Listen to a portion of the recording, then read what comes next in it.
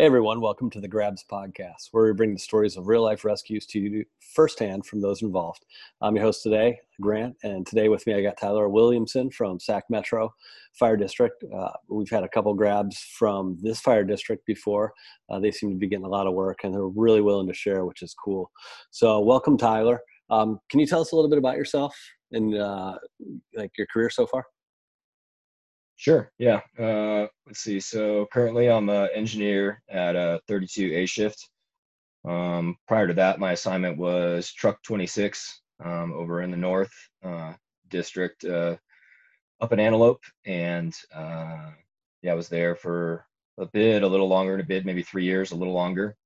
And prior to that, kind of just bouncing around. I started with the agency in 2014. And yeah. For those that haven't listened to any of the previous SAC Metro ones, can you give me a little rundown on your department makeup, firehouses, engines, trucks, and how you guys do business? Yeah, sure. So you basically have the county of Sacramento, and that's kind of a bunch of different agencies that have all come together culminated in 2000. So I think we're the seventh largest agency in California. We've got, close to 40 different fire stations. Some are engine only, some are engine medic. Our medics are suppression medics. At least we have 13 of those. So they will be issued and be used as fire attack and for whatever fire operations we need. And then we have 7 truck companies spread out throughout the district as well. There's a heavy rescue, there's a hazmat. Both of those operate as first out trucks. And then just kind of a pretty diverse all risk agency, everything from wildland to those special ops that I mentioned. We've got helicopters and any gadget you can imagine. Kind of this agency seems to have. What's your staffing level on your rigs? Yeah, good question. So the medic is 2, firefighter, either paramedics or firefighter EMTs. The engines are going to be 3. You have a captain, an engineer, and a firefighter, one of which typically the firefighter is the firefighter paramedic. Most of us are paramedics as well. And then on the trucks, you have a staffing of 4. So that's going to be captain, your engineer, and then your saw and tools fireman. So saw is going to typically be paired up with the captain and typically go topside for ventilation.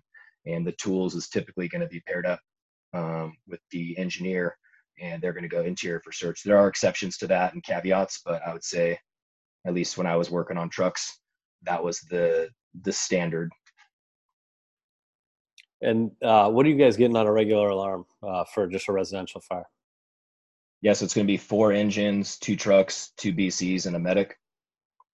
And then how are you guys divvying up workload? Is it you have pre-arrival assignments, IC driven, or a combination of both? Combination of both. So we definitely have, SOGs and SOPs and kind of fall by that playbook.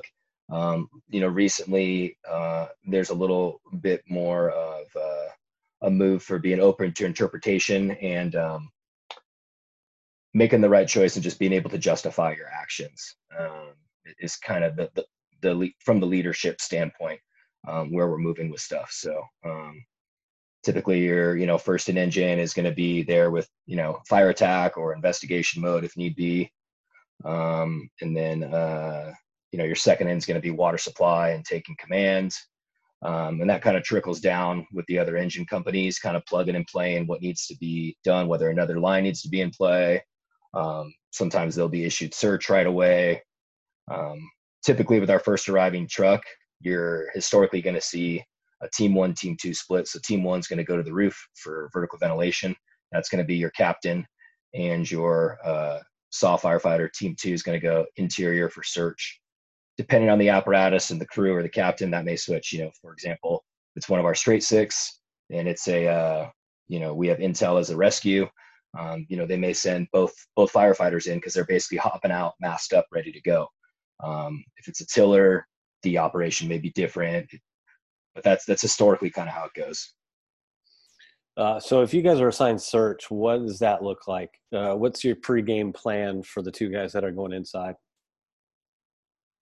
I think it depends on on who it is that's going inside and what they've already done as far as pre-planning. Definitely, I feel like the trucks seem to specialize in that and seem to get more training in that. I mean, other companies are so busy doing other trainings and just running a ton of calls, really. From like the team two standpoint, typically, at least when I was a firefighter, I'd talk to the engineer in the morning. We'd kind of get a game plan, what tools we'll be bringing, what not, what's both of our experience level, what's our comfort level, and just kind of make a plan from there. All right, cool. Let's jump in. So July 2nd, 2021, you guys had a rescue. Can you talk to us about that and how that call came in and how it all went down? Sure. So I was driving engine 109 that day. It was kind of a hodgepodge crew.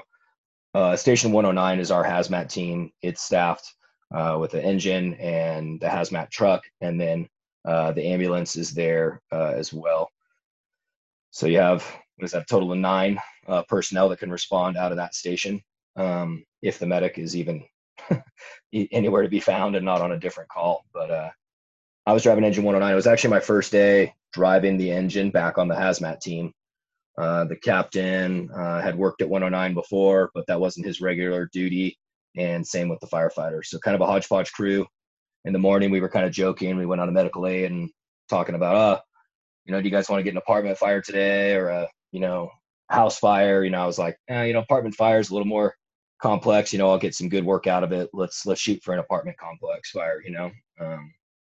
So just kind of having a good morning. Sometime after lunch, the call went out. We all have like a pulse point on our phones, so we're pretty quick at knowing what's going on, and are out at the rig getting dressed. Sometimes even before a dispatch. We're not going to respond unless we get dispatched, but it's a good heads up. So as I'm running out the door, I quickly kind of see my first couple turns as far as mapping. We're getting dressed out real quick. Kind of depends on how fast they are with and if it's in my first in or not, as far as whether I'm going to get all the way dressed out or not, or, it's just situational. I want to get us and those resources going there as quick as possible as the driver and as the operator. Anyways, we made our first couple turns, and as soon as we turned down Fair Oaks, we saw a pretty large column. Knew we had a fire, and really the crew that I was with that day was pretty heads up. They immediately started bringing stuff up on, mapping and giving intel and beta, and really just kind of set the tone for how it was going to go. They were, mentioning things like, hey, it looks like, this place has solar. To me, that means we're going to have, potentially a decrease in vertical ventilation. Now, I know that truck crew that was following us, and they're going to get a whole cup for sure. No matter what. I'm pretty sure that's our most senior SAW firefighter in the district at this point. But at any rate, just knowing that there might be a little bit of a delay with that just kind of sets the tone for what's going on. Other observations were things like, hey, it looks like it's a split level. So just kind of painting that picture as we're driving over. I'm just kind of focused on the road. We're driving over, looking at the column. It's building. It's a big column. It's kind of in that free burning stand, but you don't know what's on fire. Certainly in Sacramento, it could be anything. You could have, like it was, a house fire. It could be an RV parked next to something. It could be tires. It could be a chicken coop. It could be whatever. So we just kind of commented on the amount of free burning kind of column that we had at that point, because we could see it from pretty far away. Let's see. As we arrived, the first in engine, let me think, was engine 108. We were all kind of right on top of each other in this battalion, just kind of in between battalions. But 108 got there, 21 got there, and then trying to think, 31 was getting the plug when we pulled up, and we were fourth in engine. But we were all arrived, I don't know, not even within a minute of each other, basically.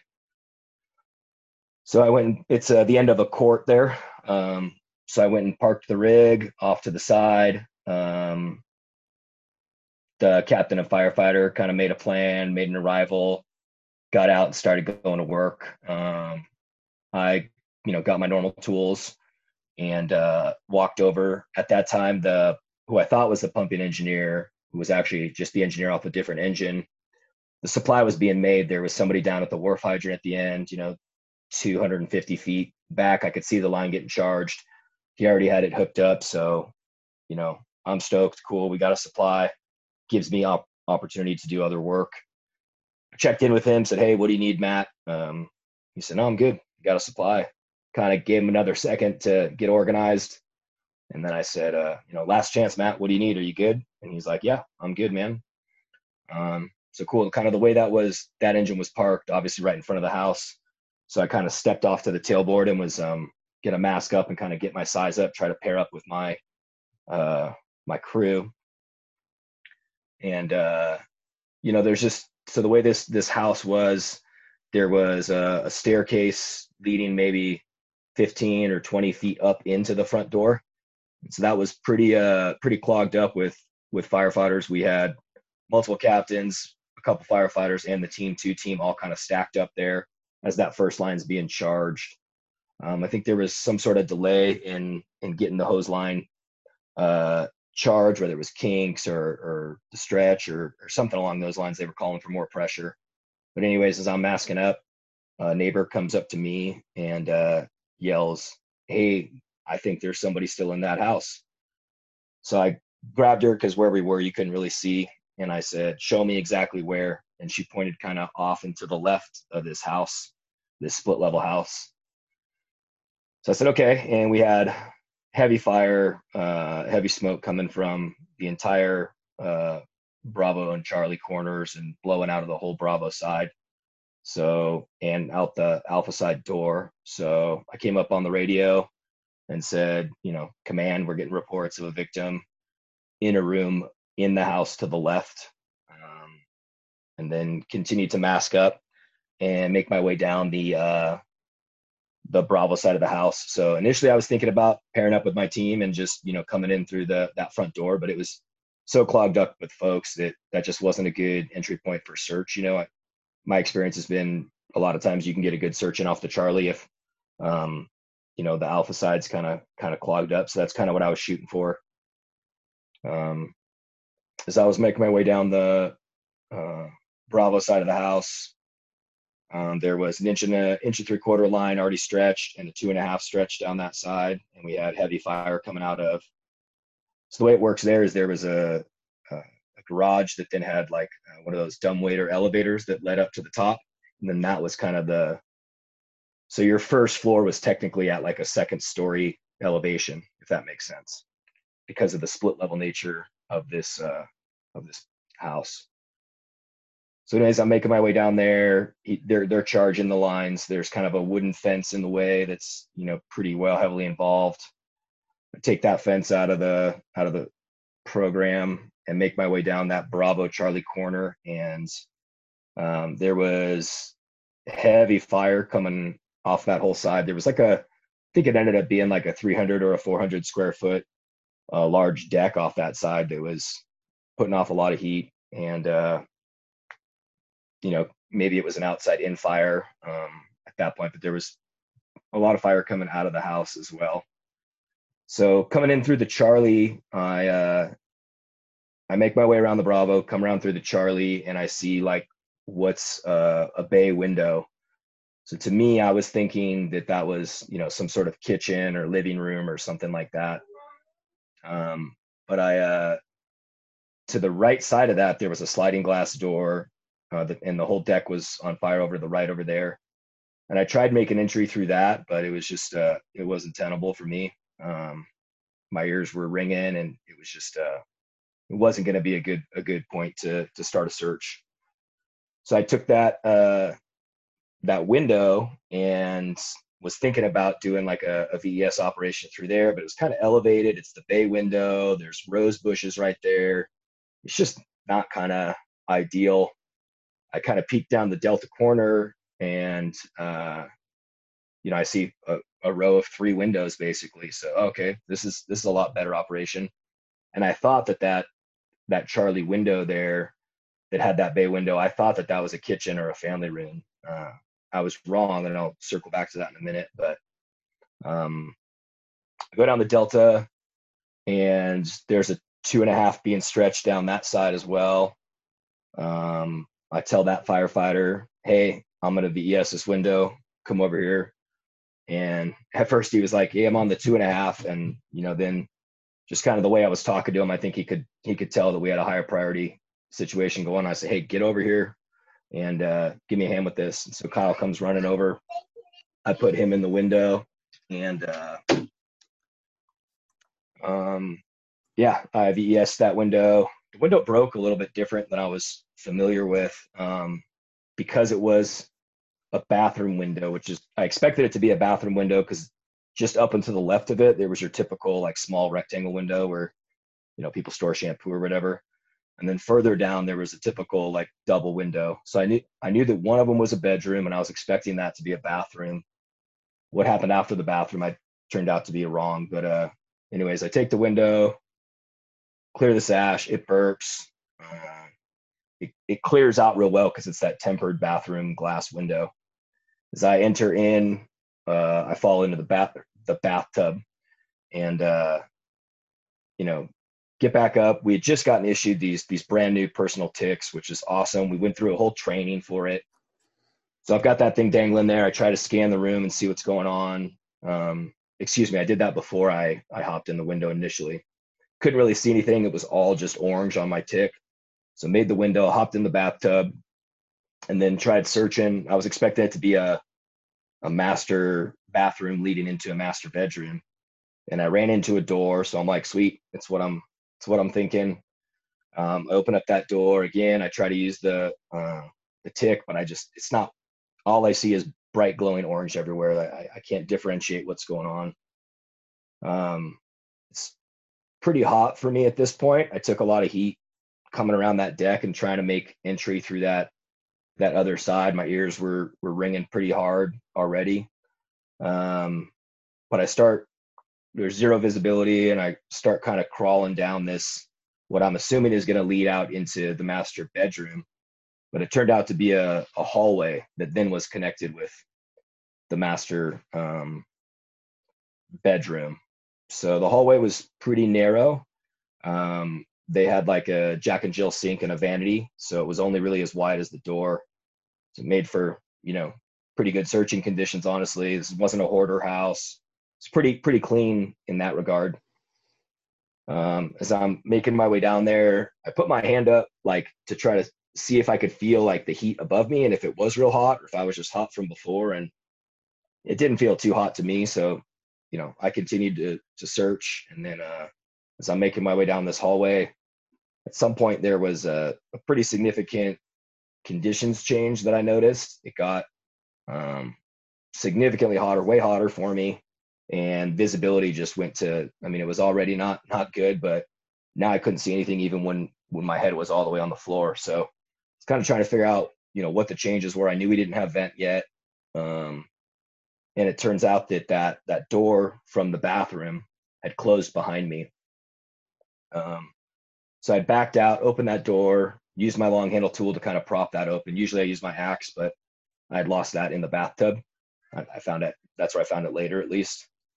So I start making my way back down this hallway, and now I could get back to that same spot I was a little bit quicker. Conditions are better, a little more visibility, but still I'm all the way on my head, on the floor. I just basically walked or crawled, searched right over this victim. I didn't know what it was at first. I thought it was just like a pile of clothes. I've been kind of fooled like that before. And then it took a couple seconds, but I realized it was a victim. And I realized that like they weren't in that bad a condition. They were in a lot better condition than other victims I've come upon. So was trying to get out on the radio to let somebody know that we had, a victim, but there was just a lot of radio traffic. And, I was kind of operating more or less independently until I got that other firefighter in the window. I didn't think I was going to be able to get this dude out by myself. So I made the call to leave him right where he was, jam back out to that window and holler out to the dude that was in the window, hey, I've got a victim, call it in, like get some resources over here.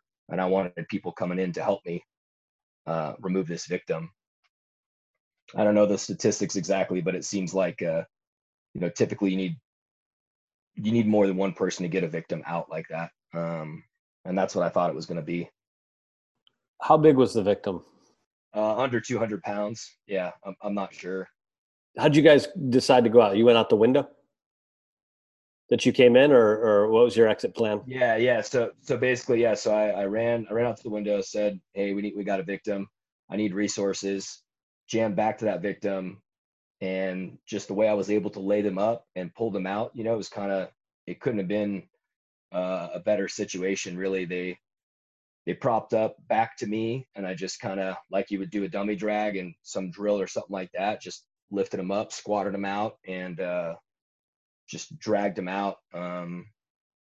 It's a good thing I propped open that door. That would have caused me some problems as I was trying to make my egress there. And as I make my way into the bathroom, I see more resources there. Got hands reaching in. They're trying to grab him. I was able to lay that dude down kind of over uh, the bathtub sill a little bit, and then guys are trying to help, man. They want to hook you up and be helpful, and they're grabbing me. They're grabbing him. At some point, I had to yell like, "Hey, go slow, because they were essentially pulling me down and pulling him up. It just wasn't working. So, anyways, we slowed down. We got him out nice and easy, and one of the other crew members, actually the captain, um, ended up getting him and running him out to the medic, and yeah, they transported him. Uh, yeah, that's kind of How it. how far was that drag from the point you found them to the exit? I think the hallway was like 20 or 25 feet, and then a little small bathroom after that. Maybe, I don't know, maybe 15 or 20 feet. Not very long.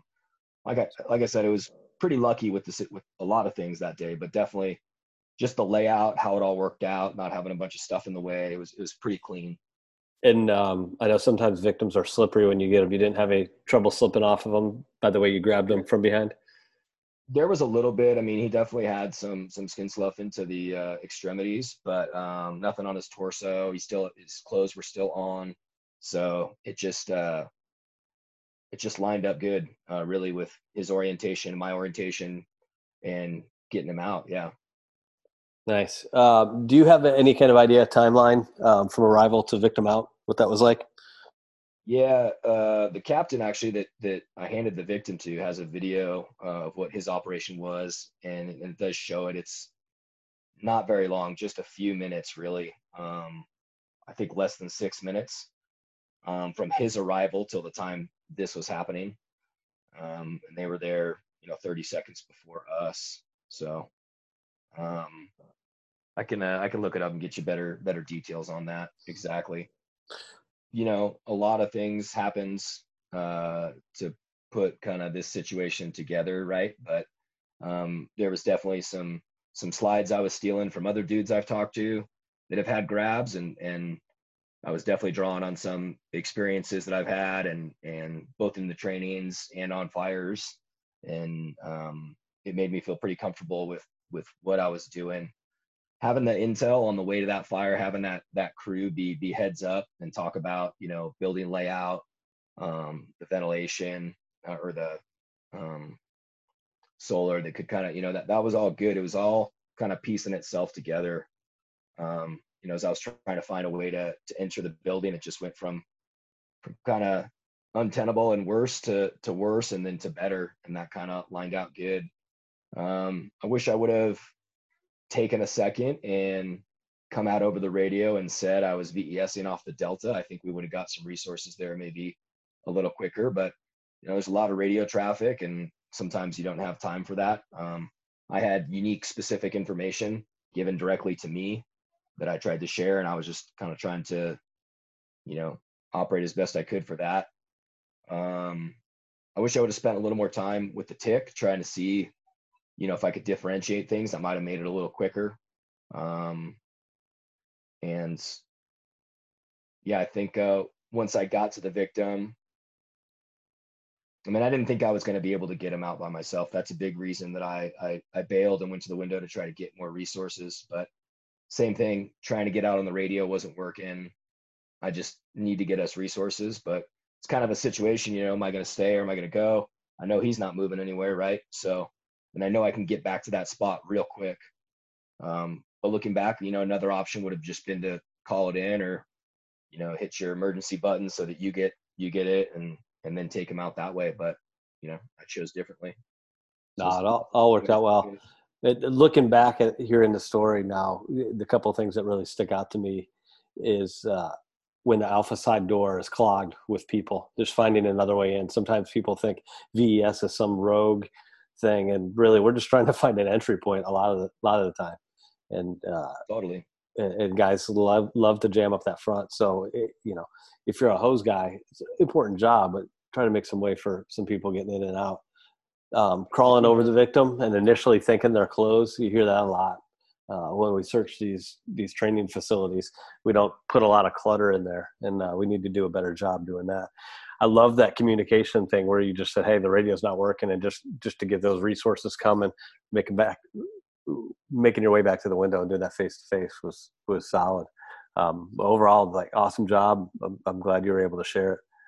Yeah, if I could just add a couple things to the end here. Definitely some trainings that I went to and some live burns. I sought out specific trainings, VES under live fire, down at Fresno, and our own stuff that our own agency was doing. But that stuff paid dividends on this fire with letting me feel comfortable with this. And then, trust your ears, trust your sense. For me, my ears, if I would have gone in that first sliding glass door, I think we would have had a different outcome. It would have been opening up into a large room that was very well involved with fire, and trusting that hey, this might not be the best spot, and taking a second. And you don't want to be searching and having your mask craze and have issues like that. So just be a thinking firefighter, and pay attention to your department and what they have to offer, and the coffee talk tables. There's a lot of opportunity. This particular month for my agency was extremely busy. I think 2 days later, another or one of the other captains got a grab on a different fire.